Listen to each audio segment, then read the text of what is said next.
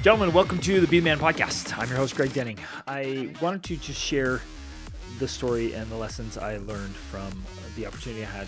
And really, honestly, it was a privilege, an opportunity, and I feel like a moral responsibility for all of us to serve and give back where we can. And I had a chance to go down to Cuba after Hurricane Ian. The eye of the hurricane went right through the western part of the island. And the little we knew before going down is they had no power and no running water. So no electricity. And other than that, man, we just could not get much information or many details out of Cuba. Which is kind of normal from what I understand. It's hard to get a lot of information. So we were excited to get in there and wanted to go down. We knew it was kind of a medical mission, and we were going down to offer help with medications and treatments. So it was a team of 3. We went in there to try to see what we could do, what the needs would be, and we were watching in real time what was happening in Florida. So we anticipated some real challenges, and so I was excited, and I sent some messages out to a few friends and got some generous donations, for which I'm extremely grateful. And you'll hear in the report today, like, that money went to good use, and it went directly to the people. One of the things I want to say is I'm working with an organization called Aerial Recovery Group, and I can wholeheartedly recommend them. I've been working with nonprofits and humanitarian organizations now since 2007, 2008. Lots and lots of them, from India through Central America into Morocco and across Europe and into Asia and Nepal, all over the place.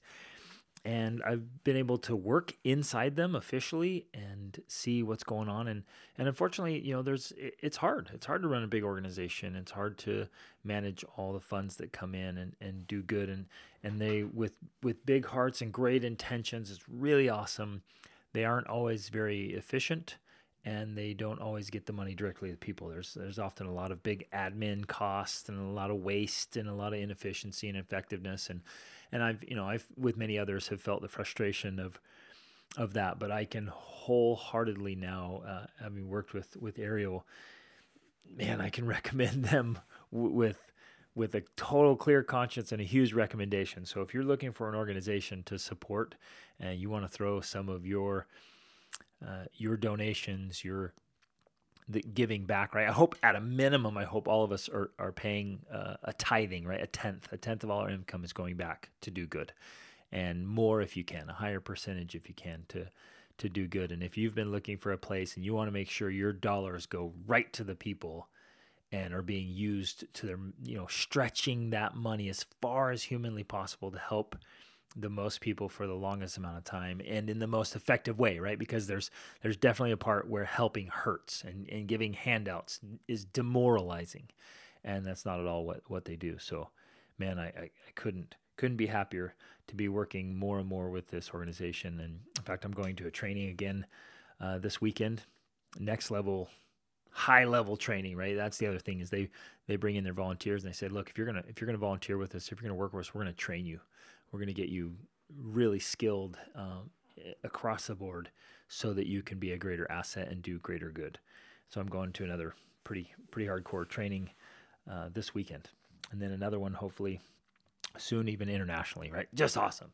So we went down there with a team of 3, flew into Miami with generous donations, just filled duffel bags with medical supplies, tarps to cover roofs, because we knew that, typically hurricanes just yank roofs off of homes, and took down some supplies. We knew there was no power, so we took in, our own portable batteries and solar panels to charge our stuff so we could have some communication down there. We took in, and what blows my mind, and I want to point this out because it'll be important, is how easy it was for me to go in and spend like $1,500 on just over-the-counter medication, just the Benadryl type medication, and like over-the-counter pain medication, acetaminophen, which is like a Tylenol or an ibuprofen, or cold and flu medications, and stomach stuff, because usually there's waterborne illnesses and stomach stuff after after that. And it was so easy. Like, it was so abundant. I just walk into Costco, walk into Walmart,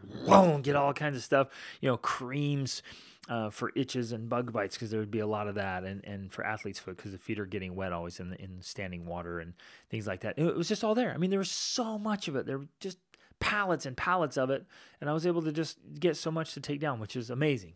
Because when here in a minute in the story, you'll realize that that's not anywhere near a reality in Cuba. And so we went down there, and it was a little bit challenging to get in. We had to get special letters and approvals, had to get the visa, and then we got to the airport. It was quite a task to get out of the airport. They were scrutinizing us thoroughly, and scrutinizing what we were bringing in thoroughly, and they were very, very thorough about it. It took us a good chunk of time to get out of there. And then once we got out, we got in this awesome, and it was, I just loved it, like all those old cars from the 50s. And it's pretty sad. The vast majority of the cars are from the 50s, and they're beautiful, right? You go down there and you just saw some absolutely stunning old cars. It's like the whole line is classic. But it's also because a lot of things just stopped in the 50s. They stopped progressing, and a lot of the old buildings are just crumbling. They were built in the 20s and 30s and 40s and 50s, and they're just crumbling. They don't keep them up, unfortunately. And there aren't a lot of new cars, and there's not a lot of new anything in there, it was pretty interesting. Now I've been to almost 50 countries. I've been in some of the poorest places on the planet, and some of the toughest places on the planet, and some of the most remote places on the planet. But Cuba's different in so many ways, and life-changing for me.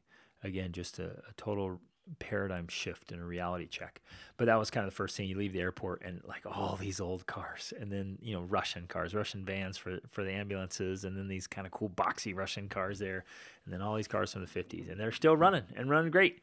And then all these little like variations they've made. The creativity, they take an old car and they turn it into some kind of Jeep looking thing, and they create whatever. And then there was horses and carts all around.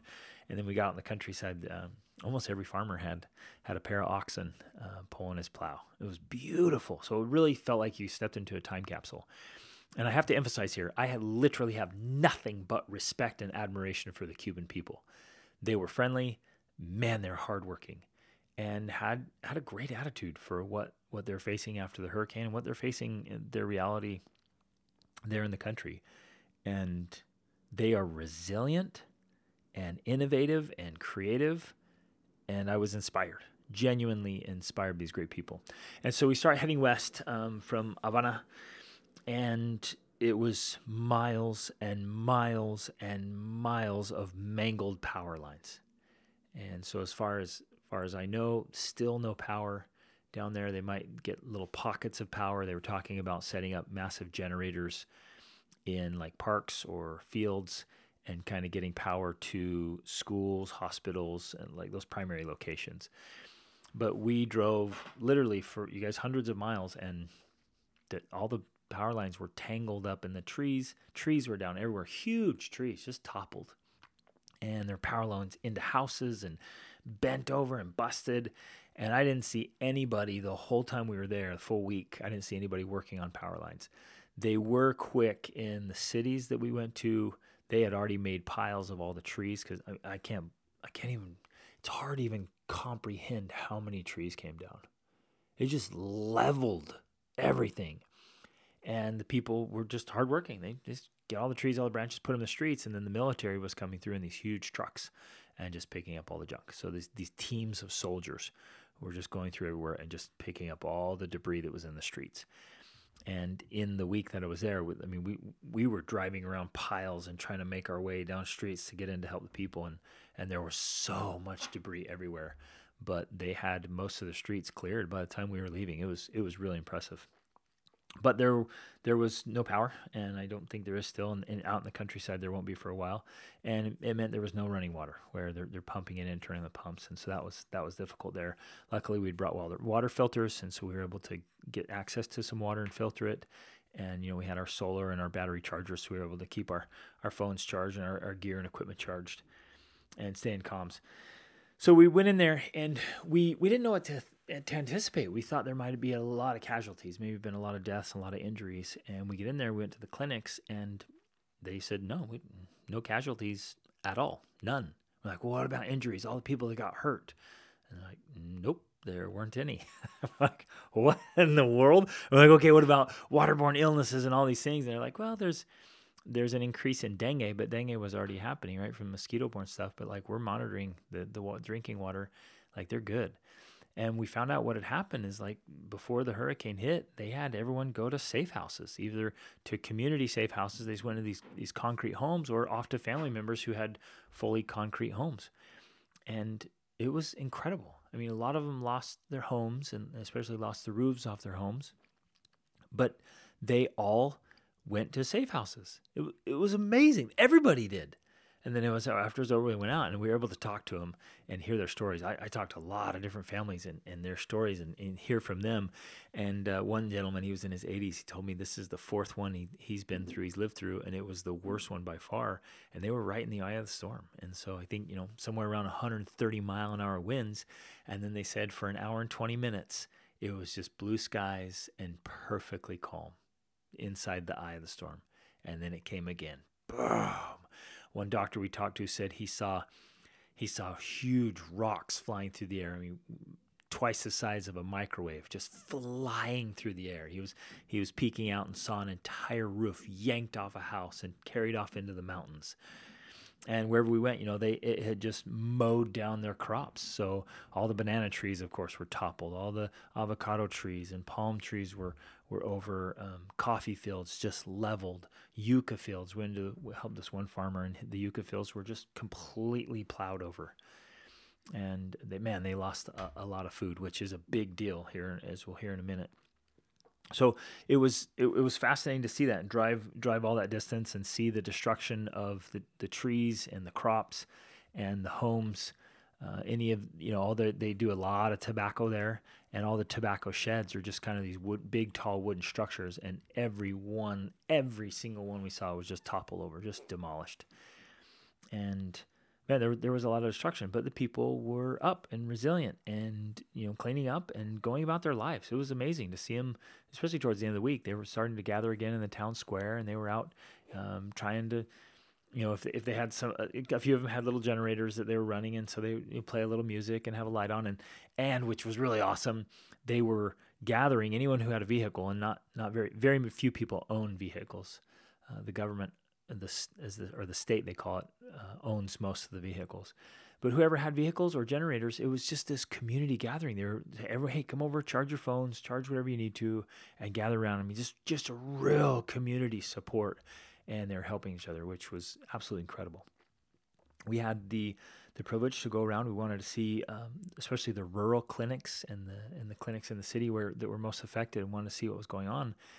And what was so impactful to me is we went into these larger clinics, and then kind of the big clinic, and we asked them, what kind of medication they had available. And gentlemen, they had little or nothing. And as far as pain management, none of them.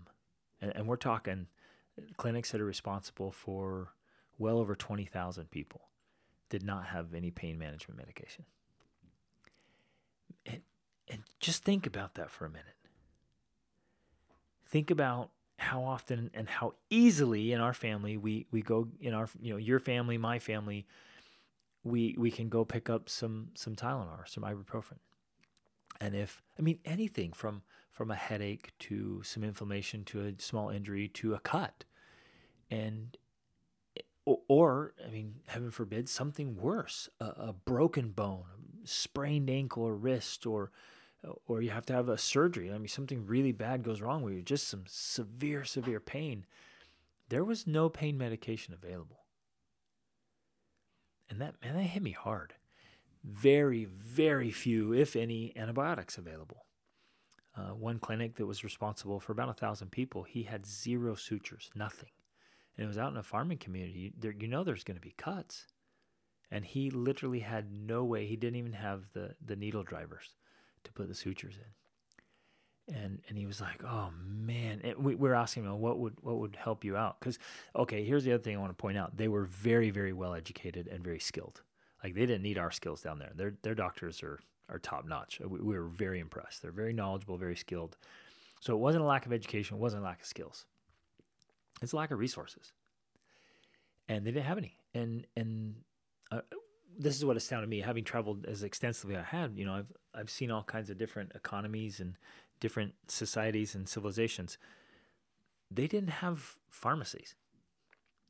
You can't just go to the corner pharmacy. Like you go through Central America, South America, Asia. There's pharmacies everywhere, especially in Mexico and Central America, South America. Man, there's pharmacies on every corner, and it's so inexpensive. You can get access to medication easy, often without any kind of prescriptions. You can just go right in, talk to pharmacists, and get what you need. It's incredible. There weren't any, nothing. You couldn't get it. Not even if you had money, you couldn't get it. And it was astounding to me. And so we were so excited because we had brought several duffel bags just packed full of pain medication and other kinds of medications, antibiotics, and some suture kits, and other resources that our team had brought in. It was so amazing. And so those of you who donated, your money went to a place that needed it so desperately, to situations and people who genuinely, desperately needed it. And what's interesting, that wasn't necessarily an effect of the hurricane. It's just an effect of how things are going there. And well, let me go to, so we went in and I just want to give you a picture here. We went into this one, multiple places, and they literally had almost nothing. You probably have more in your own personal bathroom cabinet as far as medical needs than they did in these clinics. You and I, we can go pick up all kinds of awesome bandages and splints and creams and medicines, and you can walk into any grocery store and pick up cheaply and abundantly, grab way more than they had access to. And it was interesting. I mean, they're tough. Those guys are tough people, and they make do with very little. So it was so exciting and so inspiring to see them and to leave that stuff, right? Really, really cool. So that, I mean, it went to very, very, very good use there. And yeah, just I couldn't be more pleased with the ability we had to leave so much. Because you just walk in, like Costco has that little 2-set. You just grab 2 pills. That's 1,000 capsules. 1,000 capsules of pain medication. I mean, to them, that will last. They were telling us, like, this will be months. It'll last months because they preserve it and protect it and use it so sparingly. Man, it was awesome. So that was a really great aspect of that. And again, driving home, two gigantic takeaways from this trip. And number one is a deep, deep gratitude for things we take for granted. And I've had that before. I've been in the shanty towns in Casablanca, and I've been in the colonies of the people affected by leprosy in India, and been in the tiny, remote, just poorest villages of Guatemala and Peru, and into orphanages in the Dominican Republic, and et cetera, et cetera, et cetera. But here, it wasn't that this is what I keep telling people, it wasn't that there was a shortage in the stores. It was that there are no stores. And so I'll switch to another story to illustrate this even farther. After we had kind of get that settled, we had one evening, we're like, and I brought some tarps down, and so man, let's go put some coverings on some roofs. Some people had lost their roofs and they were just exposed to the sun and the wind and the rain. So we went over to this one gentleman's house that there was a contact with our guide, and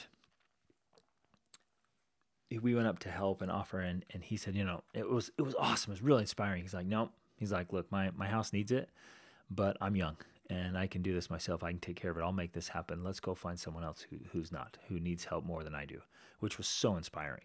And so he led us through these fields. All the trees were blown over, the crops were destroyed, and he led us down the hill, and we went to this little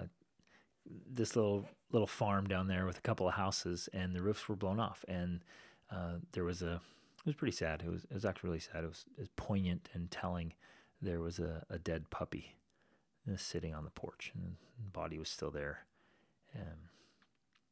which was telling, right? And just that was symbolic of a lot of things. And so we went down there, and this older gentleman was he was 85. No, he was turning 83, right? And we went down there, and we, he walked down, introduced him, and said, "Hey, they have some tarps they want to help." And he's like, "Oh, wow, oh man, that would be great.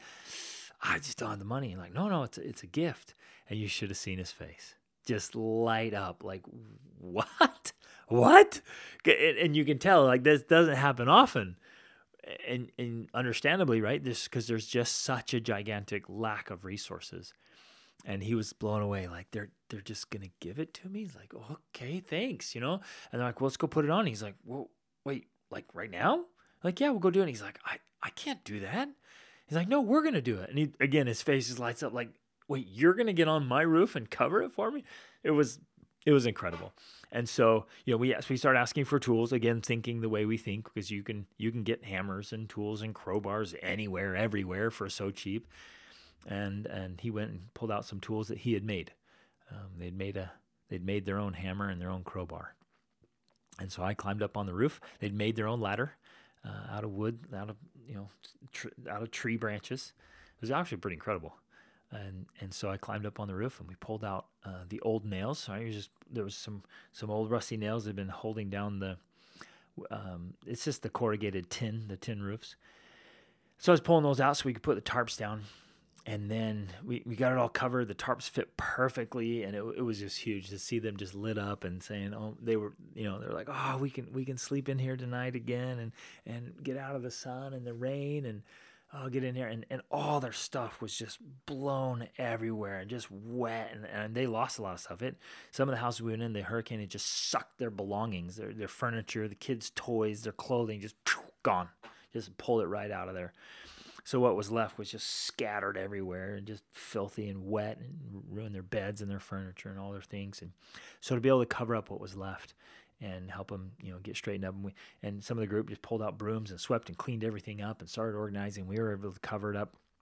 Well, to hold the roofs down, we needed to nail down some boards over it to hold the tarps down. And so I said, I turned to him. I said, "Hey, where can we get some nails?" And I don't think I'll ever forget this look. He just looked at me and he's like, "There are no nails." Almost like, he's like, what are you talking about? Like, duh, idiot. There are no nails. And I was like, and again, I couldn't wrap my head around it. I'm like, "Wait a minute, what do you mean? Where's the hardware store?" He's like, "There's no store." I'm like, "Oh, okay. Do we need to ask for some, order some from the Capitol? Do we need to have somebody bring us out some nails so we can get this going?" And he looked at me, he's like, "Hey man, you don't get it. There are no nails." And that's when it sunk in deeply. If they get any resources, it'll be because the government trucks come around and sell it to them. And if they don't come around, there's no resources. And it started to hit hard. And then, boy, we got talking about how they were just so hungry. And even our guides, they didn't eat or drink. I just kept noticing. I'm like, "What's going on?" And we were sharing our food, and I'm like, "They don't eat or drink." I'm like, "What? Tell me about the food situation." And as far as I could gather and understand, there's no grocery stores. You can't just go to the store and get whatever you want. You go to the warehouse, is what they call it, and you have 1 week of the month that is your assigned week, and you go once during that week to go pick up your bucket of supplies. And they give you whatever they give you. You don't get to go in and pick and choose and say, "Well, I'd like a few of those and a few of those and some of that." You go in and they give you that and you pay for it. And you go home and that's what you have to have until next month, until your week next month. And they told me, if you miss your week, that's it. Too bad, you can't go back, can't make up, nothing. You've got to wait till the following month to your week. And they hand you out some grains, some simple things, and some vegetable oil. I mean, really interestingly, things that are really, really not good for your health. Which was also interesting as we were going around visiting the clinics, there was an exorbitant amount of diabetes and high blood pressure. Not that the people weren't overweight. There's not an overweight obesity problem, but it was those vegetable oils and the grains. It was really fascinating and insightful. And so there was very little food resources, which makes it even worse because the storm leveled and ruined so many crops. And so there's a real food problem.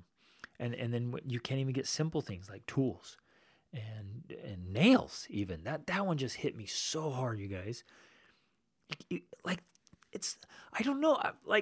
There's a lot of things I'm like, okay, I've come back from trips and things like, oh yeah, I'm not taking that for granted anymore. Like toilets, right? Oh man. When we were on our trip trekking up to the base camp of Everest, and my son he puked a couple of times and then it got diarrhea. And we're like, oh man, you'll never. And I did that in Peru too when I was younger. And oh man, never ever gonna take a toilet for granted, or running water, or hot water, or all these good things we have, and drinking water, right? But nails, or even just variety at a grocery store. But now this is the case, even a store, because almost everywhere else I've been in the world, there's been some kind of store. Been some kind of commerce, some kind of economy that the people are involved in. But not there. It was unbelievable.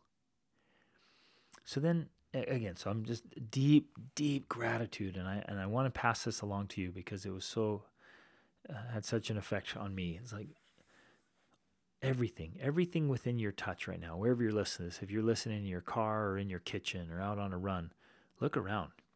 Everything from the clothes you have on to, I'm sitting here at my desk and my microphone and my iMac and my camera and my iPhone and all these books I have and my hat and photographs. I mean, and journals and paper and pens and chocolate. We pulled out some jerky. And we said, hey, you want some? To one of our guides, and he was like, what's that? Like, I was like, wait, what? You don't know what jerky is? And he was looking at it weird, like, what is it? I'm like, it's meat. It looks weird. And he was giving us this weird glance. I was like, try it, it's amazing. And he took a bite, and then you just see his face just light up. And he looks at us and says in English, it's amazing, right? It's like, wow.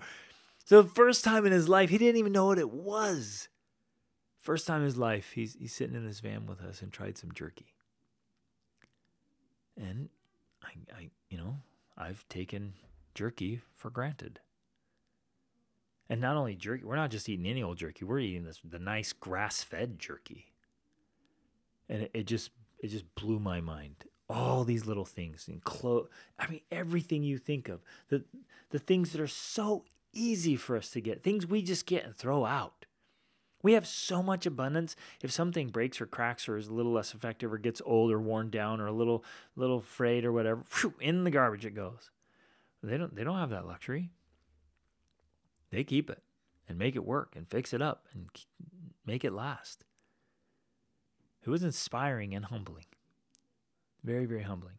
And so I started asking. I'm a very curious person and a sponge for learning and education and understanding. And so I was just asking all the questions I could ask and trying to understand every bit of it I could in a short time, and talking to everyone I could and trying to get as much information I could. And I wanted to understand their economy and their jobs. And I found out university is free. It's included. Anyone who wants to go can. And the education is good. And then I started asking about careers and started asking, right when I got there, I started asking about, what do they earn? And if you have a college degree and a decent job, you make about $30 a month. $30 a month for the good jobs. And I just I was trying to wrap my head around that. And then asking a lot about, who's the highest paid? What's the best career? Where's the money? How do we get the money in here? I'm just thinking, my entrepreneurial mind. I'm like, how do we get the money? How do we hustle? Who's got the best career? And they're like, well, I think it's the doctors. The doctors get paid the best. And I'm like, okay, great. How much do doctors make? They go to school for 8 or 12 years. How much do doctors make? And he said, $60 a month. Physicians, specialists even, surgeons. These doctors who are sharp and are serving, and we just found a genuine love and concern for the people. They really wanted to help the people they were serving. For all those years of study and sacrifice and service. And they have their clinics, they're accessible. They come and wake them up in the middle of the night. Anytime they catch them walking down the street, whatever, hey, doctor, help me with this, help me with that. $60 a month. And I was like, well, can't they earn more? What can they do to earn more? And they're like, they can't. And I'm like, well, can't you hustle? Can't you open a business? Can't you get stuff? He's like, well, yeah, you could, but where are you going to get supplies? Where are you going to get your materials? If you open a store, where are you going to get stuff to sell? You can't get it. Now they have a black market. They've set up a black market, kind of underground secret market. These guys are hustlers and innovators, man. It's awesome. So they have a black market, but everything is extremely expensive and kind of sneaky, right? They have to kind of sneak it in if they want to get anything else. There's not just an inflow of importations and other things going on. There's not a big flowing economy and commerce there. And I'm like, well, who's making any money? He's like, well, if people start making extra money, whether somebody from outside the country is sending money in, or they figure out some way to earn some extra money or something, he says they have this program every year. They go around and kind of they level down the rich people. Anyone who seems to be making extra money, like, hey, what's going on here? You seem to have more money to remodel your house and fix up your thing and buy more stuff. What's going on? And they go around and they level the playing field and bring you back down. And it's just, they don't progress. So as much, and it was beautiful, this one lady said, I was praising them, and she said, yeah, the Cubans are made of hardwood. And I was like, oh, that's so true. It's awesome. They really are. Just wonderful, resilient, tough people. But there was some other people also said, yeah, it's almost impossible to progress here. And so that was the second thing I came home with, gentlemen, and I want to pass along, that you and I, we have a moral obligation to rise and succeed simply because we can. If for no other reason, we have to rise and succeed. We have to win because we can. There are places in this world, and it's like 90 miles off our southern border, where no matter how much effort and how much education, how much hustle and how much ingenuity and creativity, you can't rise. You can't win. You can't really thrive. And so we have to. We have to because we can, right? Now, I'm sure there's a lot I don't understand. I was there for a week. I asked many questions I can. I met with a lot of people. But you'd have to live there to really understand it. We met a lady who, she created this documentary years ago because surfing was illegal for a very long time.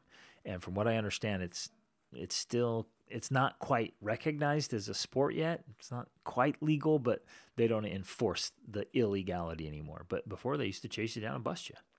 And the secret police are active. They followed us around. They were watching what we were doing.